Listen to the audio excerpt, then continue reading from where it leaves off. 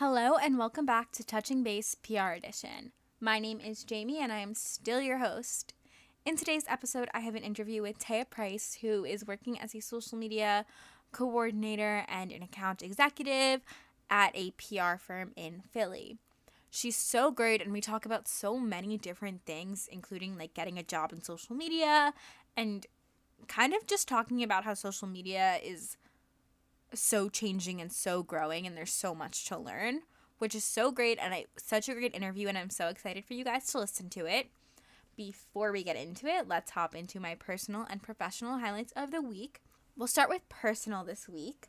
On Wednesday, I went to Asbury Park in New Jersey and I surprised my sorority little Danielle, and we went out to lunch and then she showed me the boardwalk in Asbury and it was so pretty and it was just such a good day, good vibes, and I was really lucky that I was able to do that.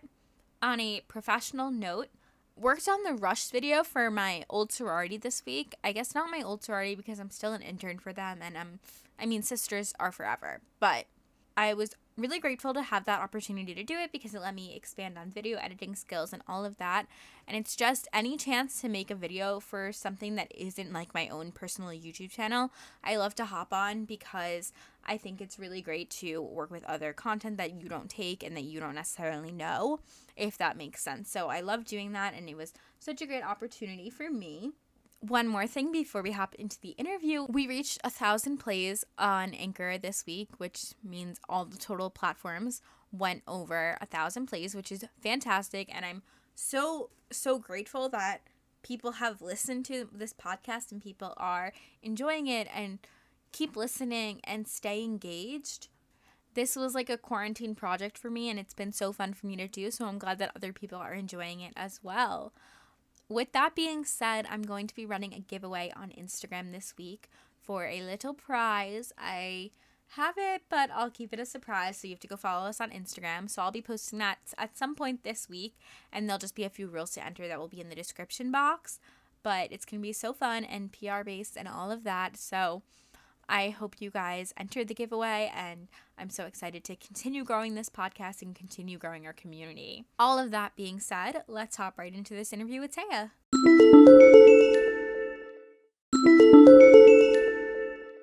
Hello, how are you? Hi, Jamie. I'm well. How are you? I am good. Do you want to go ahead and introduce yourself? Yes, of course. So, hi, everyone. My name is Tayah Price, and I'm currently an assistant account executive, social media specialist at Tierney Agency, located in Philadelphia, Pennsylvania. Amazing. What is it like living in Philadelphia? It's honestly, it's really interesting because I feel like it gives off a New York vibe, but like not like the expensiveness part or the expensive part of New York. I guess is like the best way I could describe it. It's really I've been here all my life, but it's really just nice in terms of like you get the best of both worlds in terms of working and living in a city if you want to, but you can also work and live like in the suburbs as well. So you kind of have that like balance of if you want to have alone time and kind of just be in a more quiet area, you can do that in the suburbs. But again, if you want that city life, like in New York or LA, you can always just go right downtown by using the train or the subway or anything like that. So I really like that whole aspect of Philly. Yeah, my cousin went to Temple, and so we visited her there. Mm-hmm. And I loved the just like atmosphere of the environment. And I ended up applying to Temple, but I didn't end up going. But Mm-hmm. definitely one of the cities that I want to try to live in at some point in my life. Yeah. So definitely on that list. Yes. Yes. We welcome everyone here. So it's a great city.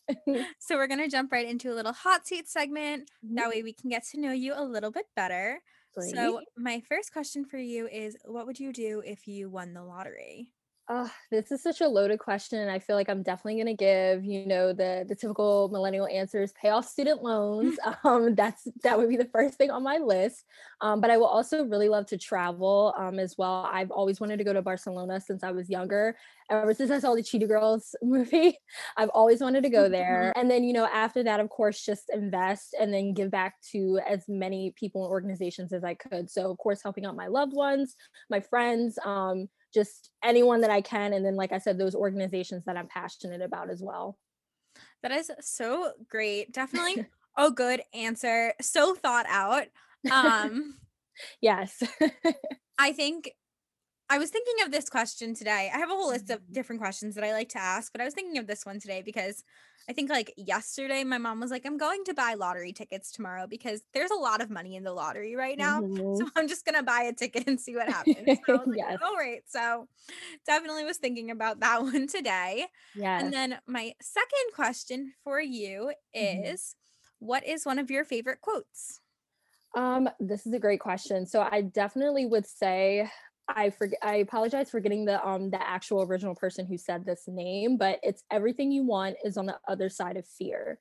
I just think that is such a great quote and just such a really good mantra to live by and just keep in mind because at the end of the day, as we all know, life is short and you don't want to look back on your life and say, oh, what if I would have did this? What if I would have did that? I don't really want to live with regrets and I don't think anyone wants to. So that's just something that I've been really trying to keep in the back of my mind and just saying like, go for it, whether it's with my career, whether it's within my personal life, if it makes sense and if it's safe, then go for it. What's the worst that could happen essentially? You just pick yourself up off the ground and then try again. So that would be my favorite quote right now, but I would say probably like in general.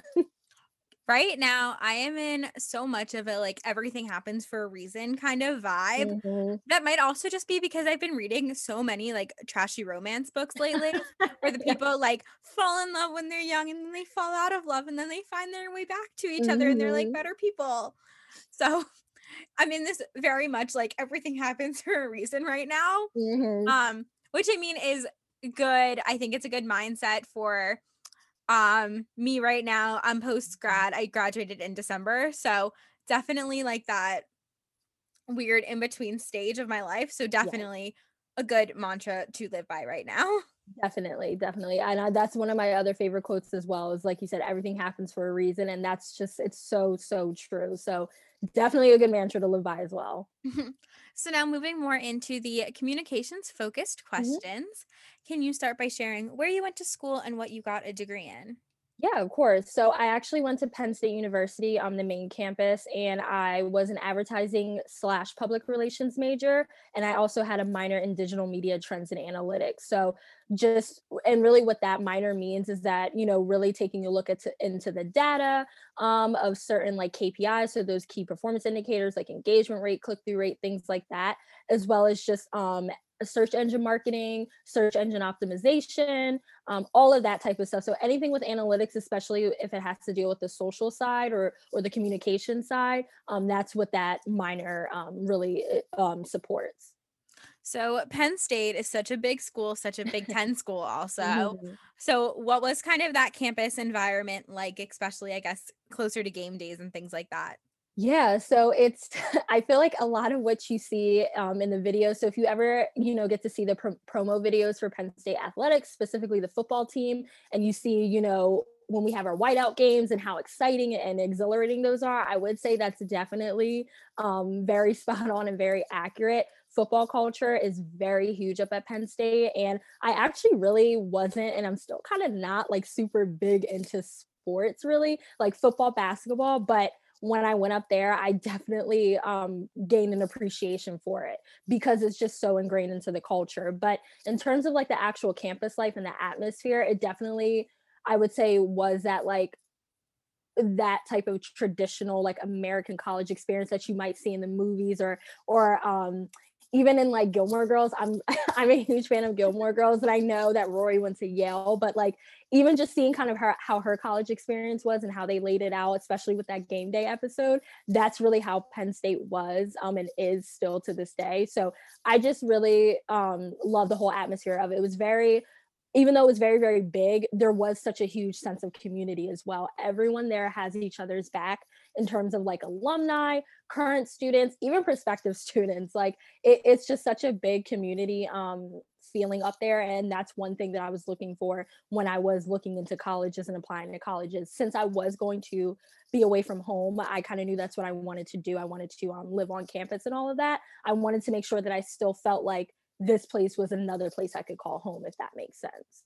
Yeah, for sure. I went to a school that did not have a football team and like we weren't super school spirited, Mhm. but I interned in our athletics department, so I knew like so much about the happenings, but like we didn't Mhm. have a football team, so I still know absolutely nothing about football. But Same. when I was picking schools, I literally I turned to my parents and I was like, they don't have a football team, but their main sport is soccer. And Mhm. soccer is so easy to understand. You just have to kick it in the goal. So I was like, this checks off all my boxes. Yes. But going to such a big school, did you still feel like you were able to get personalized attention and still like form relationships with professors and people in your classes? Oh, definitely. That's another great question. I feel like I got that a lot when I was like, going through school. A lot of people are saying like those lecture halls are probably like, 800, 900 people. How do you even get that one-on-one time with your professor? And, with when it comes to those type of schools, there are a lot of resources like TAs, especially with those lecture halls, like there's too many students, of course. So the professor is going to have like, teaching assistants and interns and just things like that and people like that to really help you get that one-on-one time with them. But of course, like, taking advantage of office hours, I always made it work regardless with my schedule. If I knew I was struggling with a course or if I knew I just needed a little bit of extra support, I always made time to go to those professors office hours, as well as just talking to other students in general, like study groups, and really meeting up with the peers in your classroom were like a huge thing, and it really did help, like not even just for group projects, but there would be people that I made friends with in those classes. We would get each other's numbers and I would say like, hey, like, if I'm out one day, can you please like get the notes, et cetera, et cetera. I would say that even though it was a big school, there were definitely resources that everyone could take advantage of to try to get that one-on-one time with their professors. Hearing 800 to 900 people in a lecture hall sounds so scary and overwhelming. Even I thought like my lectures were big where we had like 300 people in a Mhm. lecture.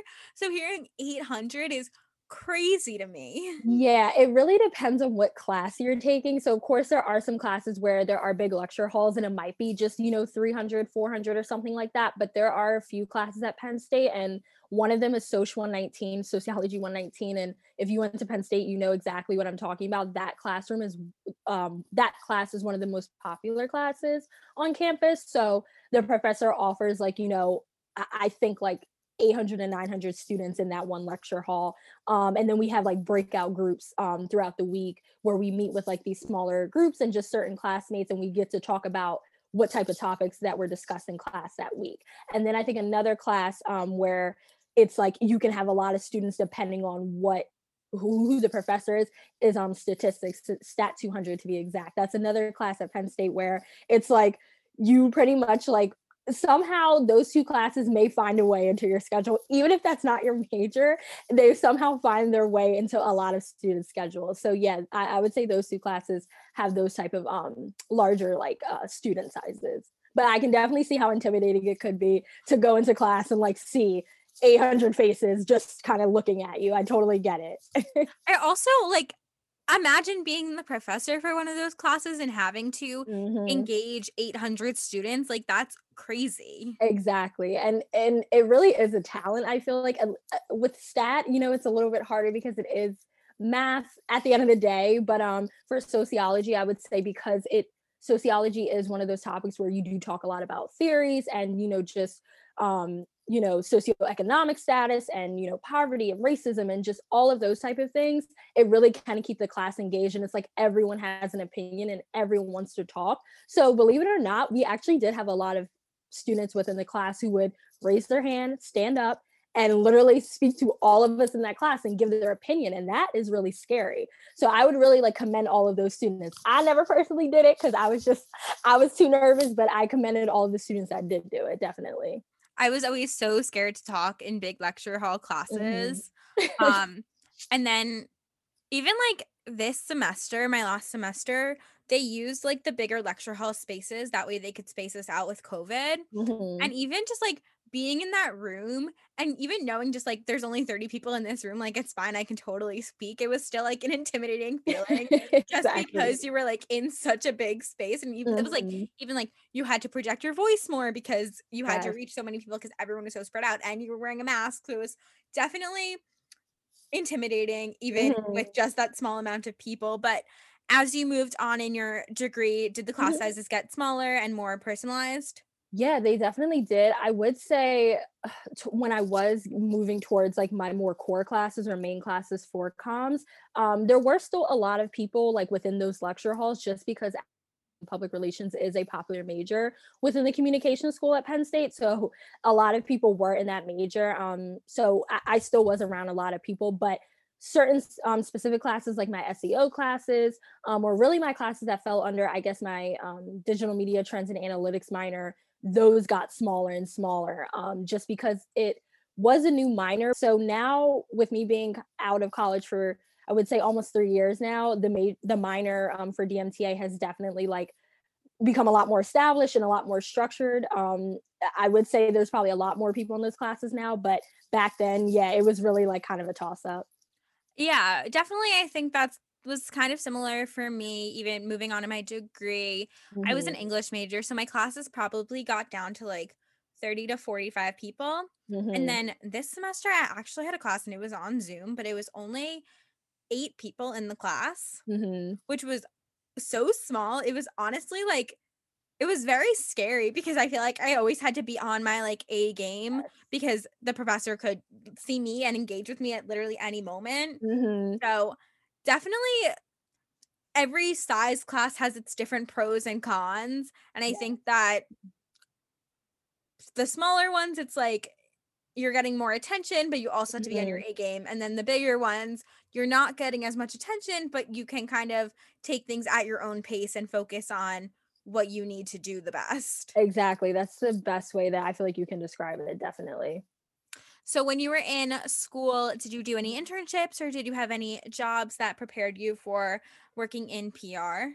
Yeah, so I actually had 4 internships, during my time up at Penn State. So, I my first one was definitely just like a standard public relations internship, and I did that over the summer, in my hometown, and then the other ones were actually while I was, in school. So the second one was with the athletics department up at Penn State, and I was working as their digital marketing slash social media intern for the women's volleyball team, which was really cool. That's like the only sport where I actually know a little something something. So I actually was really excited to get that internship. And then after a bit, I did move on to another one where it was remote. So this company was actually based in North Carolina, and I got that one through College Fashionista, if you know what that is. I got that through there. And like I said, that was remote. So I pretty much just did, I was also a digital marketing and social media intern for her as well, the CEO. And I just pretty much helped her with like influencer relations, building those partnerships, maintaining those partnerships, and just researching more influencers that they could work with in the future because it was a fashion based company. And then my last internship when I was in college was with this company. It was a nonprofit ran by an actual a former Penn State student and now an alumna, but she built this company to help persons with disabilities have access to assistive technology, which I thought was amazing. So she, of course, like knew everything about like engineering and all of that, but she was like, I don't really know that much about social and communications. How can I like really get out there and build a presence on online? So I asked if I could like basically be her intern, and the rest was history. So I was a strategic communications intern for her, and I pretty much just helped her out with social content, scheduling content, researching different topics, and like awards that maybe she could apply for her products, things like that. So I would say like out of all of those 4 internships, though, I got a lot of my experience from that last one with the nonprofit organization, just because it was more of a startup feel and like a scrappy vibe. I definitely was able to like roll up my sleeves and like really get to work. Yeah, definitely working for those smaller startups are Hmm. where you're going to grow and learn the most, I think, because you're going to have that freedom to explore what you want the best, what you want to do. Yes. Um, I definitely felt that way with my internship that I completed this past semester. Well, I'm still doing it now, but it's with my sorority national headquarters, and I'm like working on social media and also our newsletter and things like that. Hmm. So, definitely those environments where you're going to have more freedom are going to be the where you learn and grow the most. But I Yeah. also the more established companies are also so great because they're gonna look so good on a resume, especially Hmm. and people are gonna know what they are. Yes. And then you're also working under people who know what they're doing. Definitely. And I would say after I graduated from Penn State, I did complete a post-grad internship just because I felt as though that made the most sense for me at that time. And I still wasn't really sure where I wanted to go into PR because there's just so many different sectors and so many different things that you can do. It's like, how can you know for sure, in my opinion? So after that, I did complete a post-grad internship with Ketchum in New York City, and I was a brand intern there. And I pretty much just helped out with, again, like influencer relations, but also just getting to see how agency life is, and also helping out with like social media, public relations, drafting pitches, all of that type of stuff. And like you said, Jamie, like, having that, like, having people, of course, like above you, like, or who were in the same position as you, showing you the ropes and like assisting you was great. But then also having like other interns or like people that were kind of on the same level as you, kind of figuring it out as well, was also like a really nice like balance. So definitely appreciated my time there as well, because I feel like I learned a lot about myself, but also just about what type of public relations and what sector of comms I wanted to go into. Yeah, I definitely think that what you said about working with others that are like your own level, like working with other interns is so great, and getting to know them is also so great because they're ultimately going to be in the same boat as you are, and Mhm. especially they're going to be great networking tools in the future and connecting with them afterwards. And just like, I think hearing about other people's experiences is so important to help you kind of find your own path. So Mhm. definitely love that you mentioned that. Yeah. Um, so now kind of tell me a little bit about right after you graduated, you did the post-grad internship, and then what was it like looking for a full-time job, going through that process and eventually landing a role?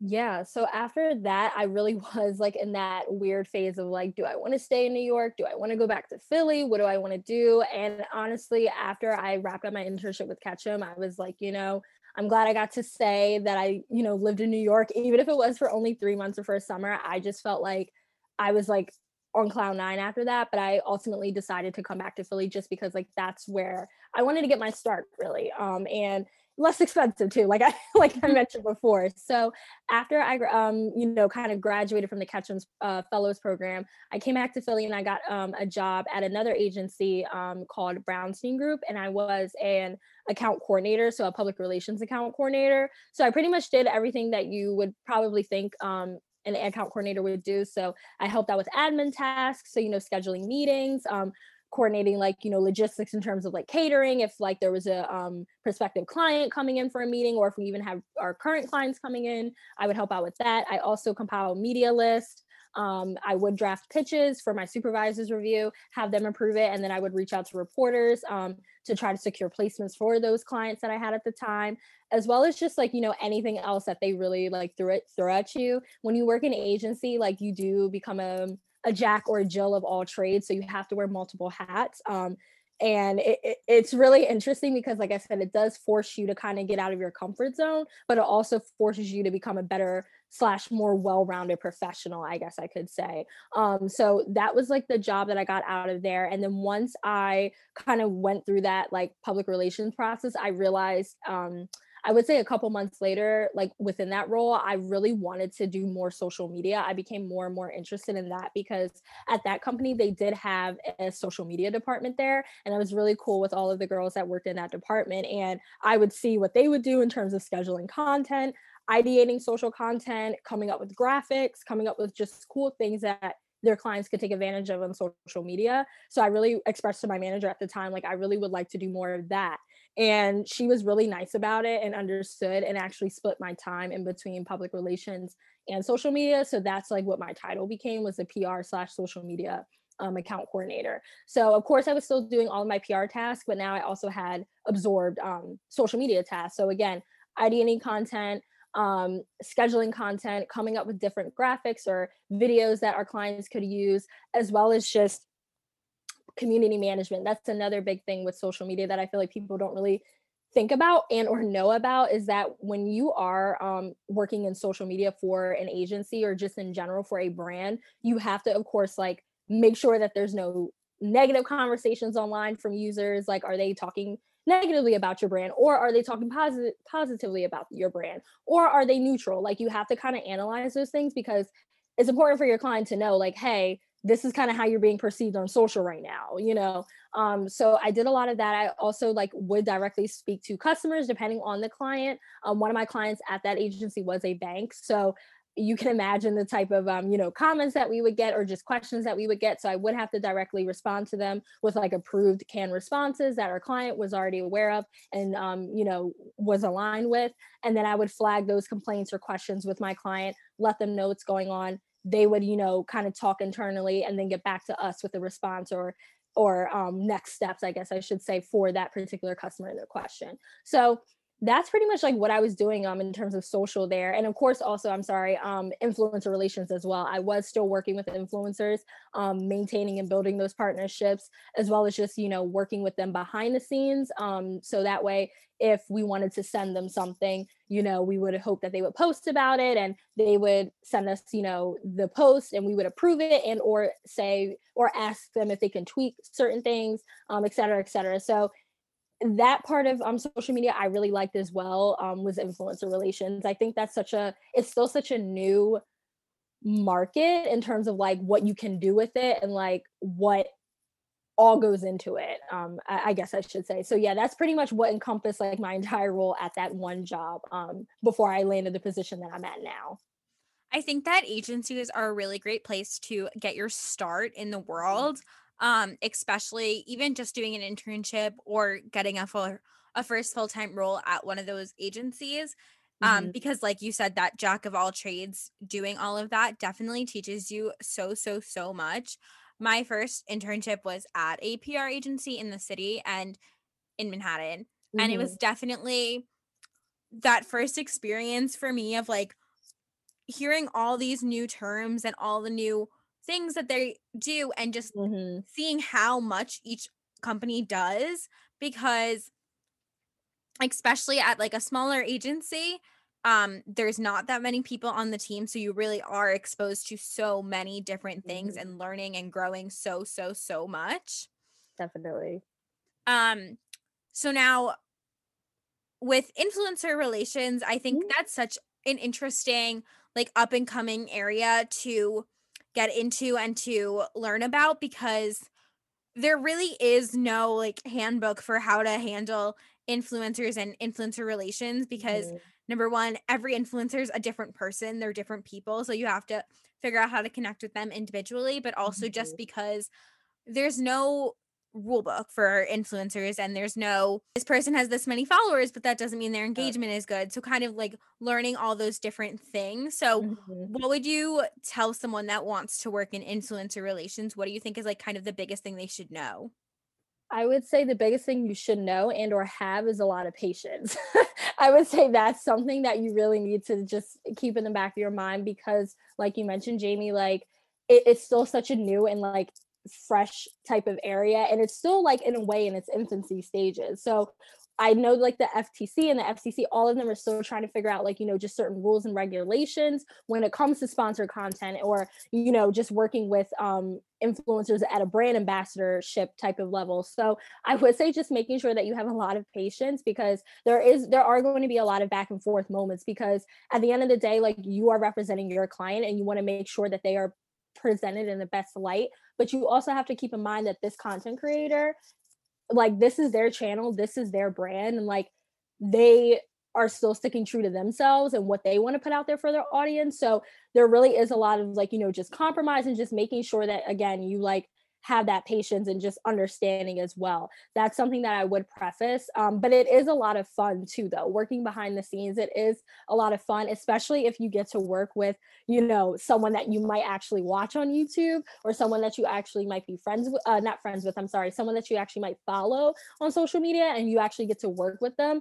It is like, I wouldn't say it's like a fangirl moment or a oh my goodness like type of moment, but it is just really cool to see that wow, like I watched this person through a screen and now I'm actually working with them for a partnership type of situation for my client, to really help elevate their message and their brand. So I do want to just like throw that out there as well, like yes, while it is like patience and there are a lot of nuances and compromises, it's still fun and it's still an exhilarating experience that you can go through when you work in communications, whether it is public relations or social media. It doesn't matter.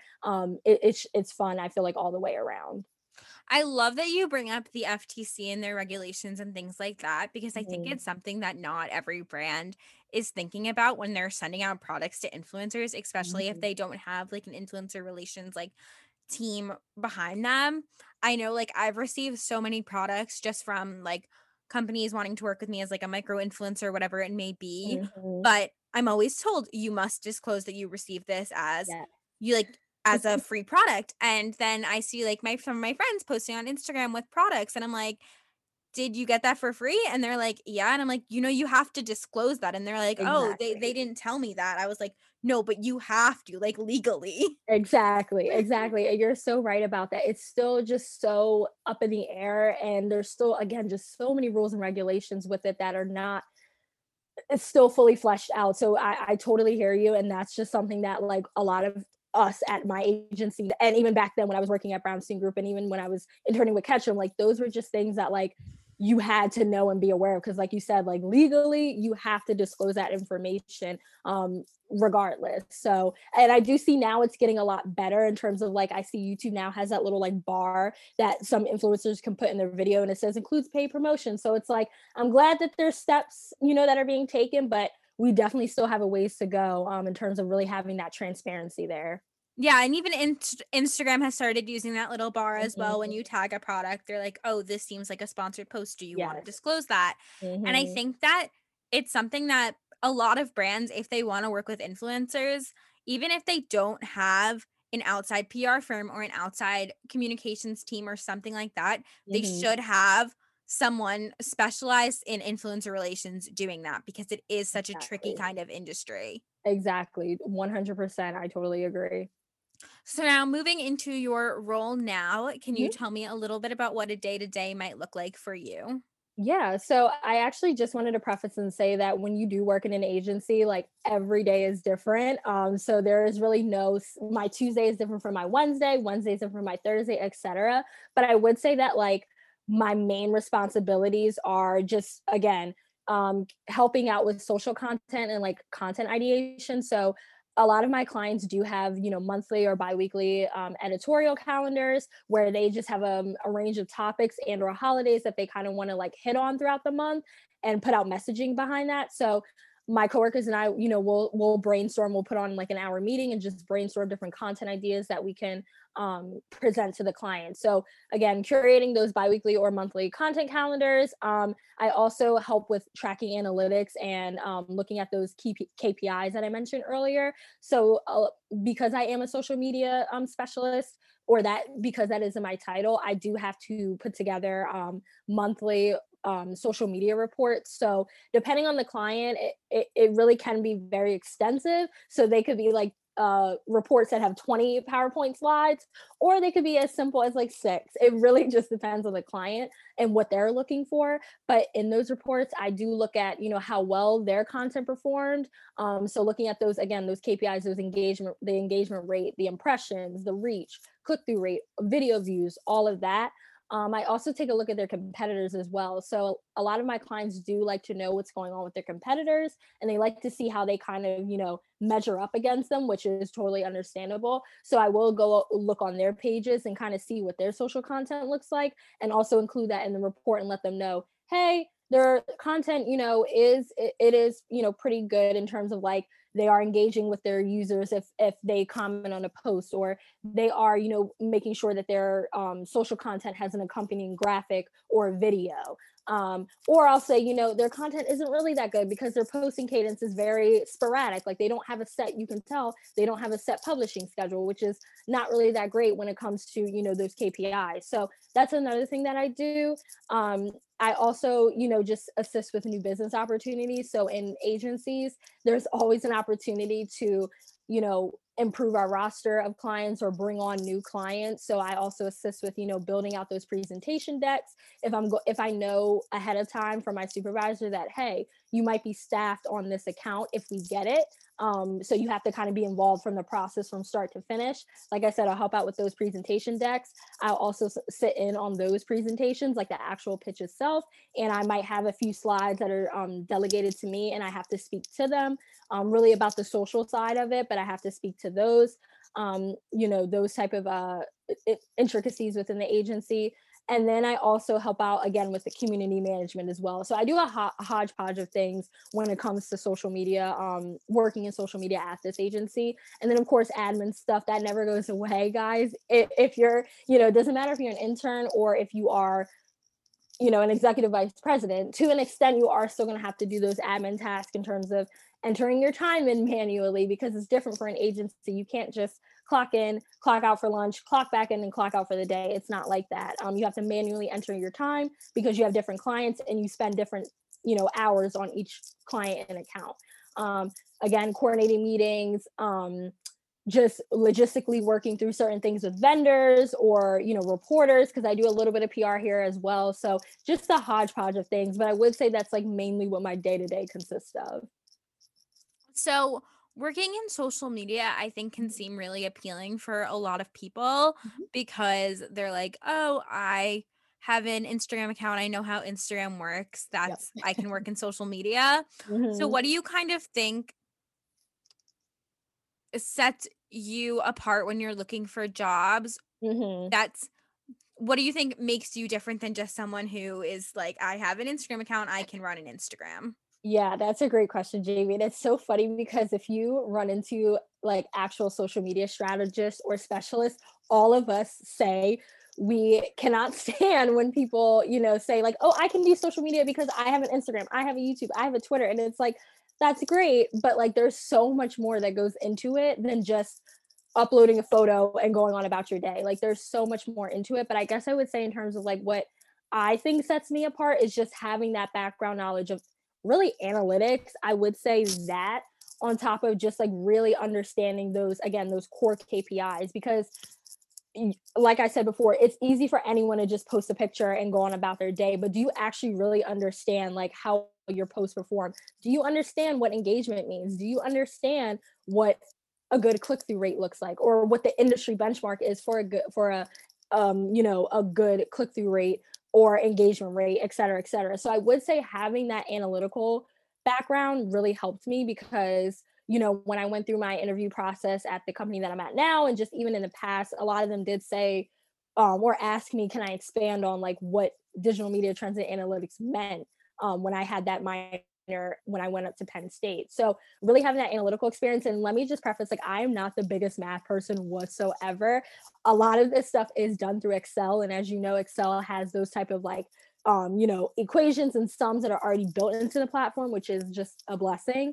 But I would say just, even taking a little bit of time to just research what analytics means, what those KPIs mean, and even like looking into Google Analytics, because you don't have to be enrolled in college, or you don't have to work in a full-time job or an internship to get your certificate in Google Analytics. You can take that exam whenever you want. As long as you just study and you have all the right materials, like, you can take it.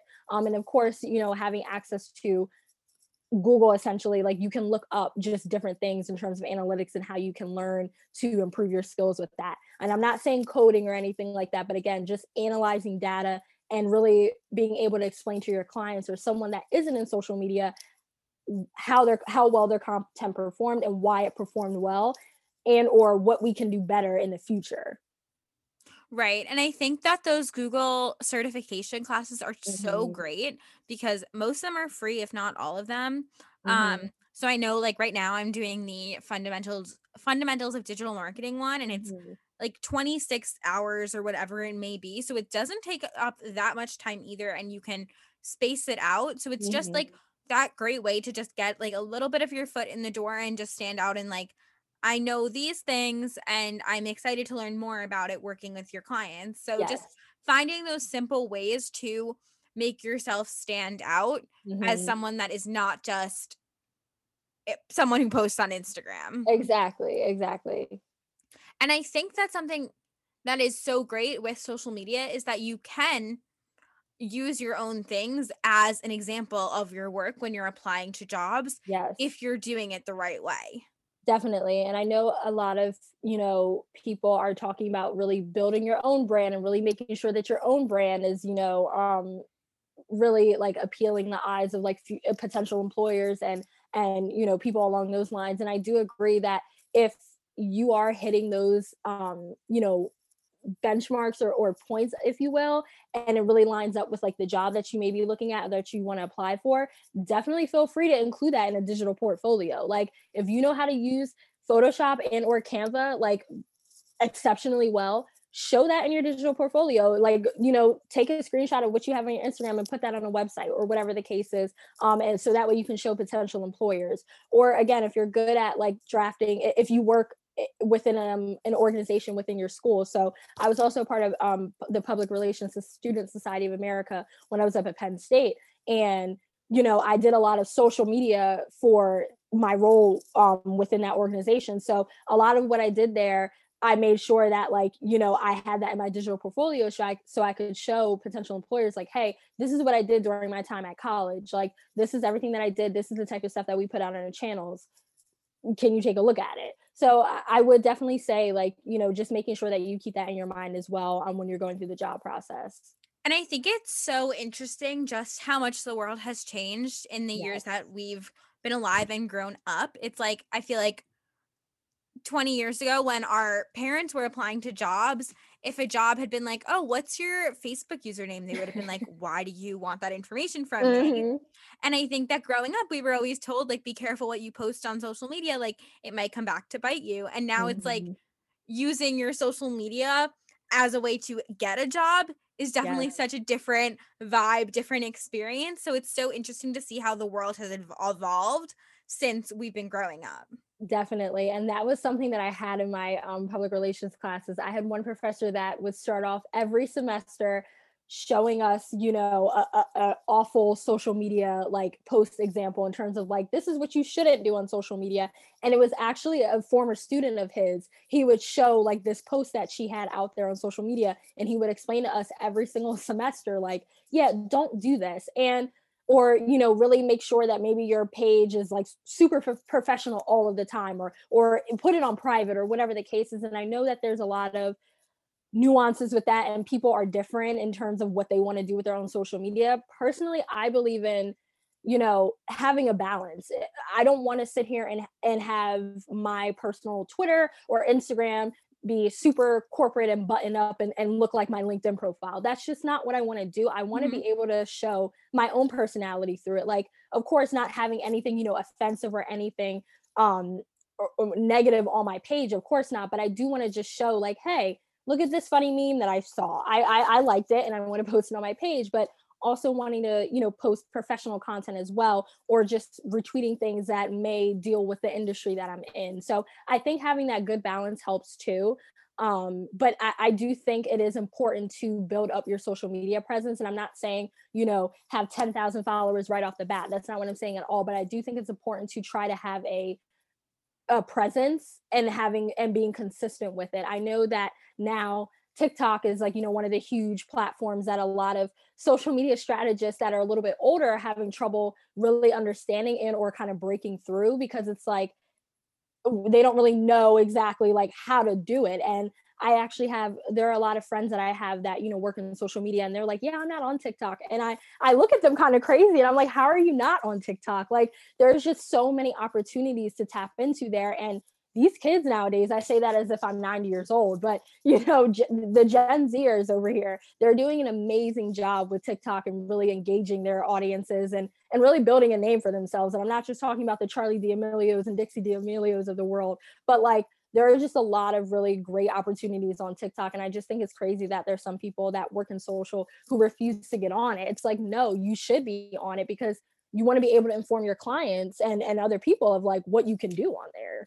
I keep saying that TikTok is this great platform that people Yes. need to look at because I think what's so great about TikTok is that it doesn't matter how many followers you have Hmm. because of the For You page. Like Instagram has its explore page, but if we're being honest, no one looks at the explore page. The Exactly. For You page is like this magical thing where you are connected with so many people and it follows this Mhm. algorithm that no one truly understands. Yeah. But even just that For You page is that perfect way to engage people, because people, if they want to see more of your content, then they have to like your post, or they have to comment, they have to watch it and show Mhm. TikTok that they want to see more of it. And because of the For You page, you can go viral on one thing, even if you have 0 followers. Exactly. You just need that one idea, that one post to exactly just take off. Even with the music, I was just telling my boyfriend the other day. I said it's crazy how TikTok has, a hold on the music industry right now. It's like there's songs from back in my day, like the Ali and AJ song, that is now blowing up again, and I'm just like, what is going on? That was so popular back then, and now these kids are just doing dances to it, and it's charting again. So I just think it's really insane when people say they don't get on it. Like, because, or they'll use the excuses like, I don't know, I feel like I'm too old on it. It doesn't matter how old you are. Like anyone, there's literal grandparents that are on TikTok and they're going viral. So stop using that as an excuse and just get on it and just have fun with it. And especially with the music industry, I think that even new artists are being discovered through Yes. TikTok, because Mhm. even now, like right now, half of my For You page is Driver's License by Olivia Yes. Rodrigo. But That was then the song I was thinking about too. every other every other post I see is like, oh, do you need a song like Driver's License to scream in your car? Here's my song. Yes, exactly. And see, and that's what I'm saying. Like, it's just, it's so good because it's like a continuation where it's like people are really like able to kind of like build up off of one another. And it's like everybody can have a piece of the pie type of situation, which I really think that's really interesting on TikTok. Now, of course, there are things that they can improve on in terms of the algorithm and, not to really get fully into it, but, there are certain instances where Black and brown creators do need more recognition and more Mhm. awareness on that platform as well. Case in point with Jalea, the original, renegade girl. Like she, they a lot of Black and brown creators do need that platform as well, to not need that platform, but they need that exposure to help break for them to help break through the algorithm. So like I said, there are still improvements and there are still a lot of steps that like every platform and every app can take to make it a better place for everyone involved.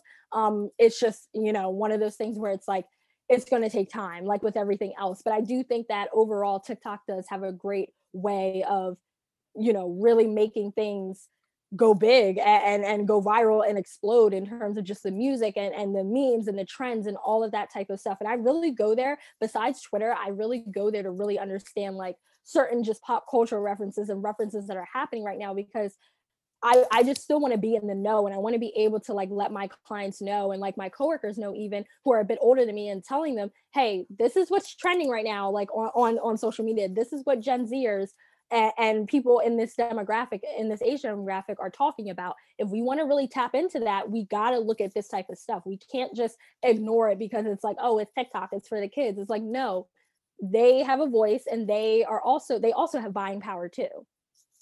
Yeah, and I don't know if you've seen this but so TikTok now started saving the TikTok watermark like in the middle of your video rather than on the sides. That Mhm. way when you repost it to Instagram Reels, it's more prominent that it was made on Yeah. TikTok. But I think that's because even I've heard so many times in the past week that if you want to grow on Instagram, Reels are the way to do it. Yeah. So now Mhm. that Instagram is also taking advantage of those like TikTok style videos, it's even Mhm. more prominent that like brands need to get on TikTok and need to get on Reels. Yeah, and that's something else that we've actually been trying to like go back and forth with our clients on, because I've spoke to, even, again, I have cousins that are in the Gen Z or demographic, and I've spoken to them and I say, like, what do you watch more? Do you go on Instagram for Reels, or do you really go on TikTok for those short form type of videos? And they all kind of say TikTok. I don't, why would I go on Instagram for those Reels? And it is kind of like it takes me back a bit, because it's like, wow, like I was under the impression that it was either going to be a 50-50 split, or like maybe I kind of go on Reels a little bit more, but a lot of them are really saying that they still prefer TikTok. So that's something that we're trying to figure out in terms of like, do we want to put our resources in and invest in Instagram Reels if people aren't really going to watch it as much as we hope that they will? Now, of course, it does depend on the brand and what type of social media presence your brand has on Instagram and or TikTok. So obviously, if you have more eyes on Instagram, yes, you might get more impressions when it comes to Reels. But I still think it is one of those things where it's like people are trying to figure out how to really go about it, just because like with these type of social platforms, like they all take elements from one another. As we saw, Instagram, went to Snapchat when it came to the Instagram stories and the Snapchat stories. They took elements from that, and now Instagram kind of made it better in terms of like the story. So a lot of people flock to Instagram stories now. But when I you was look at just like about to say that. exactly. Like when you look at Instagram stories, like that's really what it is now. And I know Twitter rolled out their own stories called fleets. And I know that there are a lot of people that use it, but at the same time, I feel like people are still more keen to Instagram stories. So that's why I said it's always a trial and error process with not just with like us and what we propose to our clients, but also these platforms and these apps, because they have to kind of figure out, okay, are people really going to like this new feature or are they going to hate it? And we kind of have to like navigate them with these platforms, which is I think such an interesting thing too. It's like we're a part of this, like agencies and social strategists and things like that, we're a part of these like new innovative cutting edge type of features. Right. I'm excited to see if Instagram Reels eventually start just pulling people off of TikTok. Like, Hmm. I think that when Instagram stories became so big, it definitely pulled a lot of people off of Snapchat. I know Yes, I used to be the type of person that I would just sit and scroll through all my Snapchat stories to see what people were up to. And same. now it's like I watch Snapchat stories of like my closest friends, but everyone else, I get their information from Instagram. Exactly. I don't even go on Snapchat anymore, to be honest. I have it still on my phone just because of, that like hoarding type of situation, but like I don't even go on it anymore. And even when I have went on it, none of my friends even update it anymore. It's all like you said on Instagram stories now and or TikTok in a way. So the social landscape just keeps evolving and shifting like every day. I definitely still use Snapchat, but for three key reasons. The first one is that I have a streak on Snapchat that is 1,400 days long, Oh and it's wow. been going on since my senior year of high school. And it's Wow. like with one of my friends that like we're not as close as we used to be. And like we both are both kind of in that place where we're both like, when I lose this streak, that'll be it for my streaks. But we're trying to get this streak keeping for as long as we can. And Hmm. then the other two reasons I use Snapchat are number one, my private story on Snapchat is like my best friend. That is how I share all my information with my friends because I don't know, Snapchat to me seems more secure than Instagram close friends. Hmm. But I Yeah. guess eventually people are going to start shifting over to close friends on Instagram. And then Hmm. I also love Snapchat because they have their memories feature. So it Yes. shows you what you were doing like a year ago today or 2 years ago today. And I think Hmm. that that's really fun and nostalgic. So I Definitely. love that. But as soon as other platforms start exploring those options, it's definitely going Mhm. to keep pulling away from Snapchat. Exactly, and I noticed that Instagram, I keep going back to them, but I noticed that they're really doing a good job at that because they also have like that memories feature, or I guess it's called archive, and Mhm. like you can like go back and kind of see like wow, like so this is where I was on like June 19th, 2018, essentially. So you're right. I think it's really interesting that like these type of platforms, and who knows what the new platform will be, in a couple months, a couple years, and we'll see, are they going to like pull the audience that was built on TikTok onto there, or what is going on. It's really interesting to me, honestly, with all of these social platforms. And that's something that me and my coworkers talk about all the time. It's like we feel like we're a part of something that's like just constantly new, constantly changing, constantly innovating. And it's really cool to be a part of that.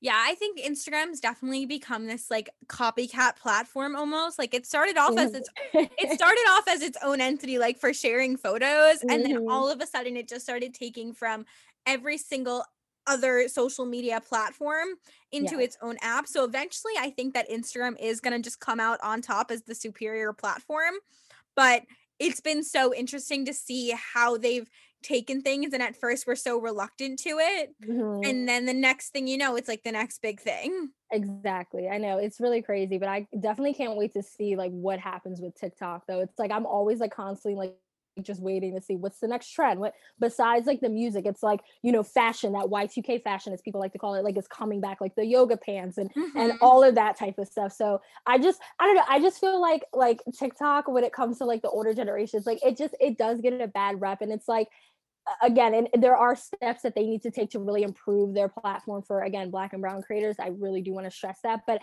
I do feel like it is such a very dynamic type of platform. It's crazy that my 6-year-old cousin is on here making videos and like, getting likes and stuff. And I'm just like, what is going on? That wasn't a thing when I was growing up, And I really didn't even like get into social media when MySpace was out. I wasn't even on social media like that. I really didn't get onto it until Facebook really was big. So it's just really crazy to see. It it makes me wonder, like, if TikTok had been around when we were younger, I feel like so Mhm. many more of us would have like enrolled in dance classes and things like that just so we could be like TikTok famous or Yes. whatever it may Yep, be. So it's definitely so interesting to see how TikTok is going to affect that younger generation growing up. definitely. So now hopping back into your job now, Mhm, what do you kind of think is like the best part of your job? And then on mhm. the contrary, like your not so favorite part? Like, the best part is yeah, I would say in terms of, like, the best part, it definitely would be, like I mentioned before, just, being able to stay up to date on those trends. I think that's such a really cool thing and being able to, look at everything from a bigger picture and seeing, like, "Okay, what can we tap into? What can we, use to our advantage in terms of, like, helping our clients elevate their brand?" Things like that, and just, again, like, being able to really just stay up to date. I also like the fact that like when it comes to comms, especially just like my part now or my role now within the social media space is just bringing certain campaigns to life. There's nothing better than when you're working on a campaign for a client and it's like a very long process in terms of like the grassroots and like the ground up type of phases. It's like you're going through all of that, the rounds of feedback, the rounds of edits, the rounds of just communicating and trying to figure out like, okay, how can we make this work on both sides? Like while we're still keeping our best practices in place, but also making sure that your client's spin is on that campaign and making sure that it's authentically unique and tailored to them.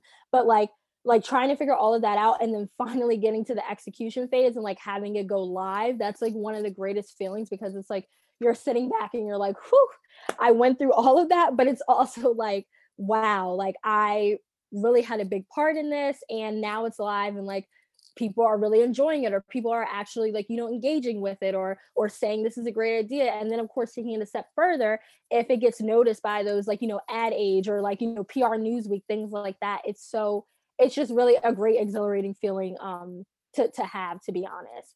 And I guess I would say in terms of like the not so great part is that it's no secret when it comes to agency. It's not a traditional 9 to 5. You're not going to be working, 9 a.m. and then you have a hard stop at 5 p.m. or you might get off at 5:30. It's like, no, this is again an all hands on deck type of approach with agency. You guys are all working together. You guys are all one team, and you have to be able to make sure that you're pulling your weight and making sure that like you're getting your work done and delivering the best possible work and results for your clients. So there are a lot of times where, I might wake up at 7 a.m. and I might not log off that same night until 7 p.m. because I'm working on something that has to get done by a certain deadline. So I would say that, like, just prefacing that it's not a traditional 9 to 5. So having that work-life balance can be difficult. But now with, this new year, a lot of us at my agency in particular, we're really trying to implement those type of work life boundaries and work life balances and cutoffs in terms of like shut down your phone, shut down your laptop, as easy as that might sound. Like seriously try to rest, recharge and rejuvenate because you need to bring your best self to work the next day and then the next day, et cetera, et cetera. So like trying to find that work life balance is something that I'm really committing myself to. And honestly, after last year, we all know that 2020 was not a great year at all by any means, and a lot of people's mental health were impacted by that year, and it's still being, and all of our mental health for the most part is still being impacted by the effects of the pandemic, the political climate, the social justice initiatives to this day. And that's just something that I'm trying to really work on is like protecting my peace, I guess I shall say,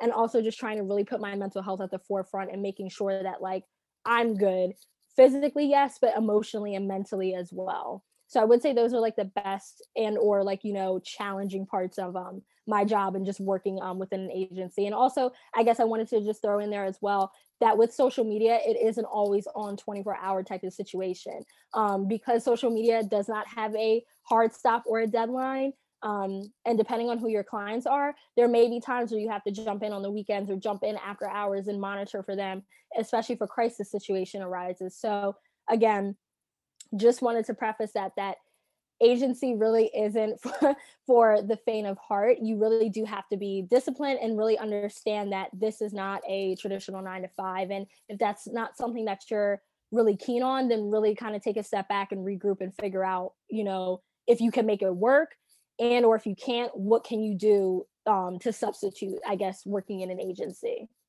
Right. I think that work life balance is definitely something that someone needs to learn really early on in Hmm. their PR career in order to avoid burnout and to avoid fatigue and to just generally be like happy with their career and their lifestyle. Just Yes. learning how to separate yourself from your work is really important. So, what do you think is kind of like the biggest piece of advice you would give to someone to start learning how to kind of have that work life balance?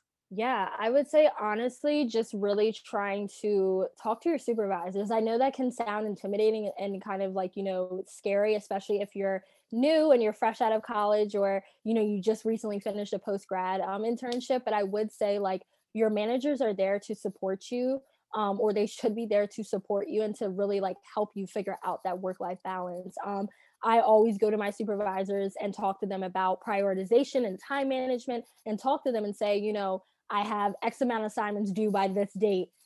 What makes the most sense in terms of tackling, which assignment first, and what could be kind of put on the back burner, or what can be, kind of held off until like after I get all of the other like timely stuff complete. So I would say really just talk to your managers in terms of helping you out with that prioritization, but also really trying to like set some boundaries with yourself, and really like think about, okay, this is like a non-negotiable for me. Like, I am really going to log off, or try to log off at like 5:30 every night, and just like try to explain to my supervisors and my coworkers, like, hey, like, this project can be done in the morning, or I can, whatever the case is. So I would say just trying to figure out if you can like set those own boundaries for yourself. I noticed that that's something that my coworkers and my managers are doing now. We talk about it.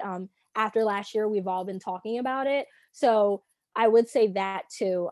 It is a trial and error process, and it is very difficult to still try to like get the perfect work life balance. And I guess there really is no perfect work life balance, but just trying to find something that works for you. I would say those are like my two like main tips that I'm trying to apply to my own self right now. Yeah, I think that that's really great and really important. And I think, especially with working from home and working remotely, it's kind of harder to have that balance because you Hmm. have everything with you at all times and you can work at any moment of any day. So, Exactly. definitely remembering that, like, you get paid for a certain amount of hours to work, even Hmm. when you're on a salary, like, you are getting paid for Yes. a certain amount of work that you do. Hmm. So, take a break if you need it. Yes, definitely. And another thing that I would say is, please, please, please, this sounds so probably silly and minute, but like it's actually a very big thing that we talk about at agency. Do not skip lunch. That is that is something that I want to preface. Do not skip lunch. If Take that hour break, take that 30-minute break, whatever the case is, and take your lunch, go for a walk, lay down, read a book, watch Netflix, something like that within that little break period, because we're not machines. We're not machines. We are not built or made to just keep go, go, go, go, go. So really try to like not work through your lunch, or, okay, well, I'll get, my little salad and like sit here and still type. No, take a break and really just like try to again like come back with a fresh or refreshed mindset and like perspective when you come back to work. That's something that I'm also trying to work on this year, because there were a lot of times last year where I did work through lunch and I felt it by the end of the day. I'd crash by like 5 and I'm like, wow, I'm so hungry. I don't know why. As if I didn't skip lunch and only have like, coffee or water or something like that for the day. So that's just something else that I wanted to preface to everyone as well. Right. Definitely so, so, so important. Yes. And now to kind of wrap it all up, thinking back about everything you've done, your Hmm. majors, your minors, the 4 internships you did, the post grad internship, and the 2 jobs Hmm. you've had, is there anything about your path that you would do differently or change if you had the chance?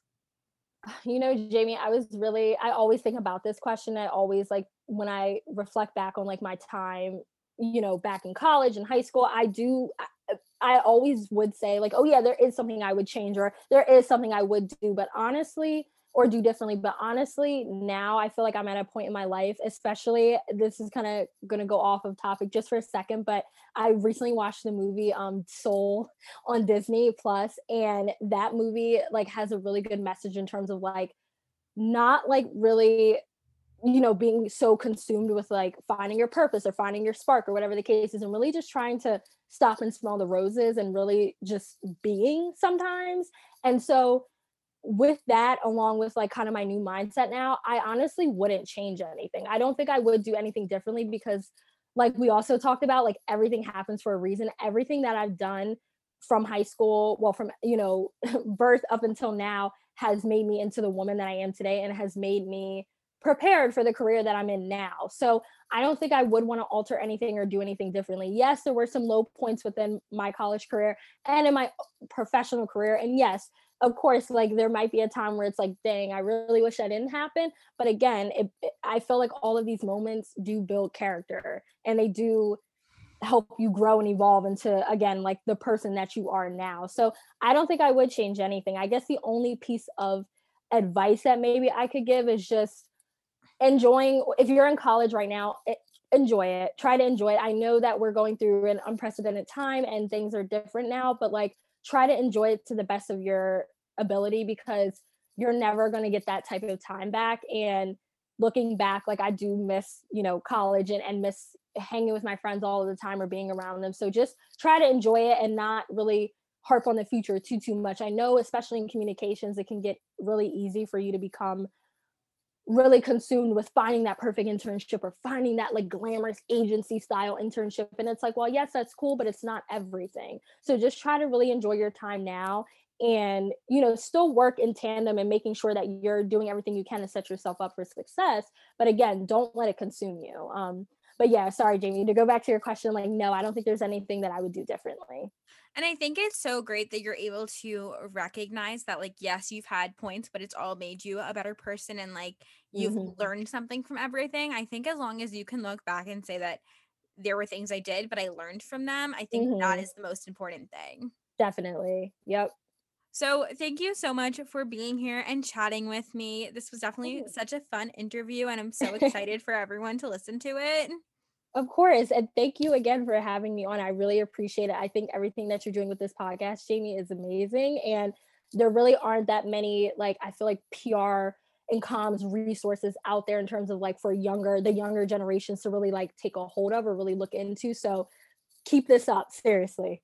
Of Thank you so, so, so much. course. And to my listeners, if you're still here, thank you so much for listening, and I will talk to you guys in the next episode.